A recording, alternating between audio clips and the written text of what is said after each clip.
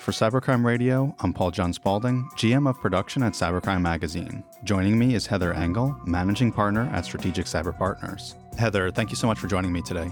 Thanks for having me, Paul.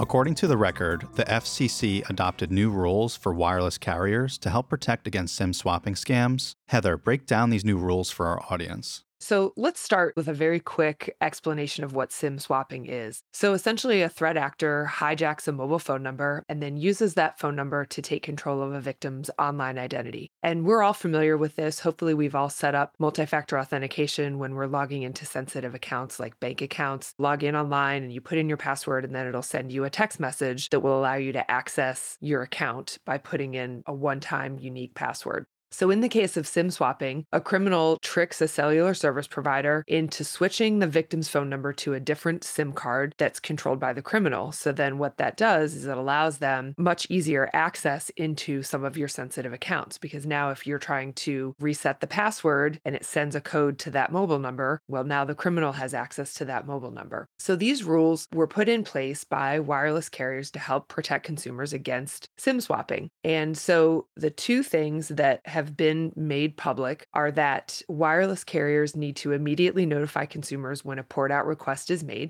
and they have to create and take additional steps to protect consumers. And the FCC had said that this is designed to have a lot of flexibility for the carriers. So we haven't really seen a lot about what those additional steps might be. I recently had to do this for a couple different numbers. I had to create an online PIN, and then I was required to give that PIN when I was making the change to the SIM card. But I will say, it's fairly easy to port out a number. And I've done it with a couple different carriers in the last few months, and it was a no problem sort of scenario. Well, one of the takeaways I got from the record article was there will be some kind of special authentication, as you brought up. And you brought up, again, that there are already some measures in place, like making a PIN. But do you think that this means there'll be any additional protections on top of that, something even more specific, or some kind of backup phone number, email? I have no idea what this would be. Well, we hope so. Traditionally, carriers have used static data that's pretty easy to find online or phish off of a consumer, and very often it's already been exposed. For example, a social security number, a date of birth, your current address, your past address, mother's maiden name, all of those things for most of us are pretty freely available on the web if you know where to look.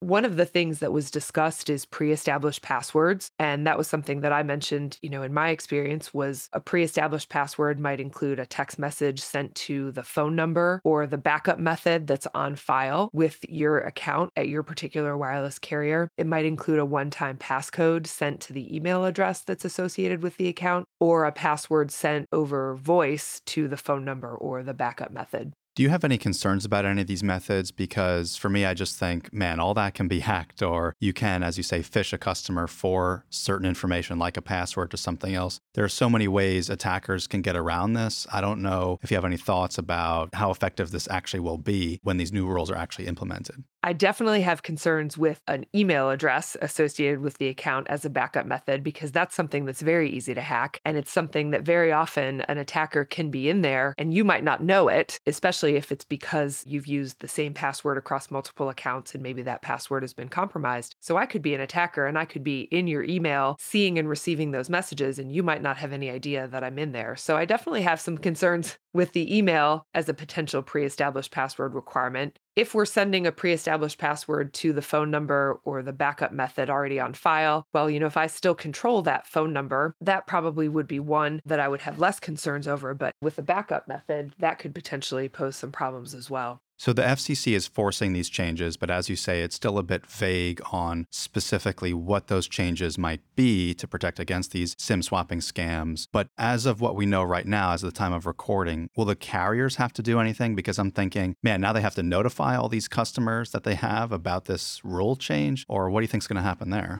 Well, the FCC requires carriers to immediately notify consumers when a port out request is made. The issue there is that the definition of immediate doesn't seem to be very clear. So one of the things that I would ask is this notifying me within minutes? Do I get immediately a text message or some sort of email that says someone has requested to port your number? Is this you? Is immediate within hours? Is it within days? So that's something that we haven't seen the definition yet. Not to say that it hasn't been defined, but I wasn't able to find it when I was doing research for this story. And again, we talked about the carriers having to create and take additional additional steps to protect consumers. The issue that I have there is that these rules from the FCC's own press release, it says the rules were designed to give carriers flexibility in implementing them. So we may see some carriers take a looser interpretation than others because they're balancing security with their customer service. And so there are definitely a few things that it will be interesting to see how the carriers actually implement these things.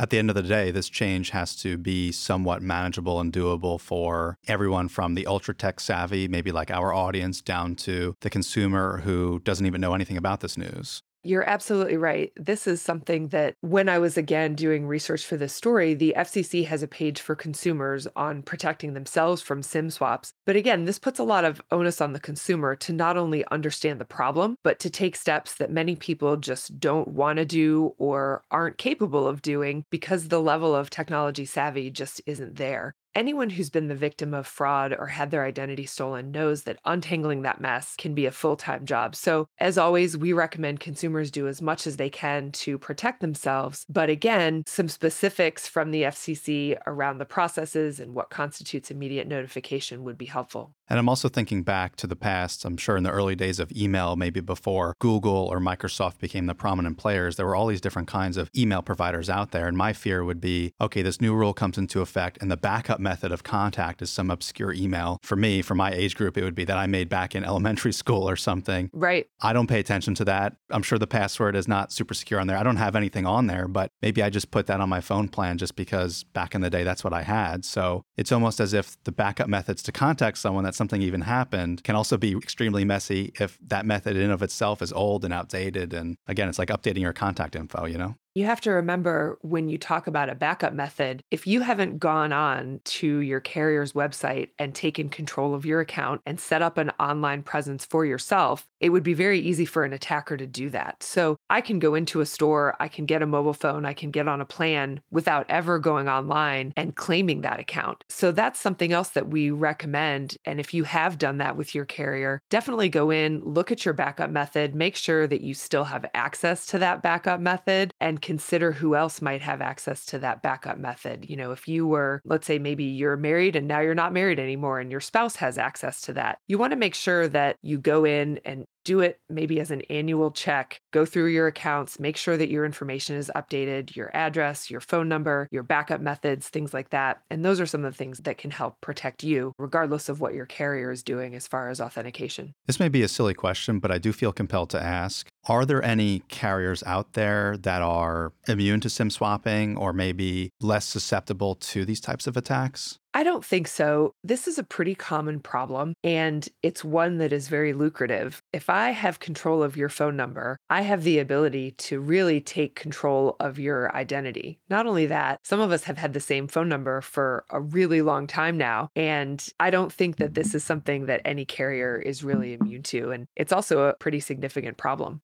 Heather, before we go, I just want to ask you, if it's Heather's world and you could implement changes to or specific guidelines about this, would you implement anything in particular? And also, again, before we go, if you have any final thoughts to share about this, because it is a very complicated topic.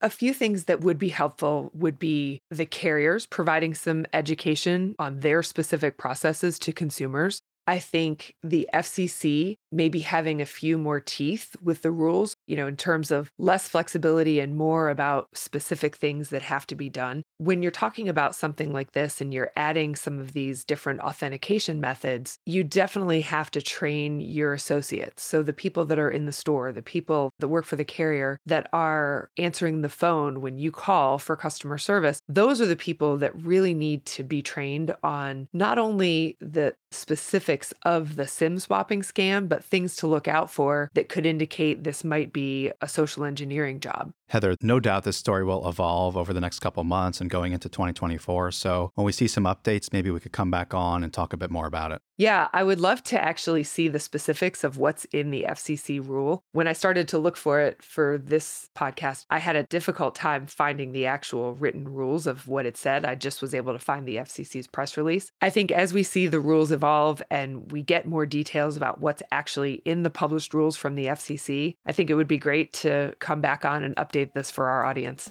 Heather, thank you again for joining me today. Thanks for having me, Paul. For Cybercrime Radio, I'm Paul John Spaulding, GM of production at Cybercrime Magazine. To follow all of our media, go to cybercrimemagazine.com.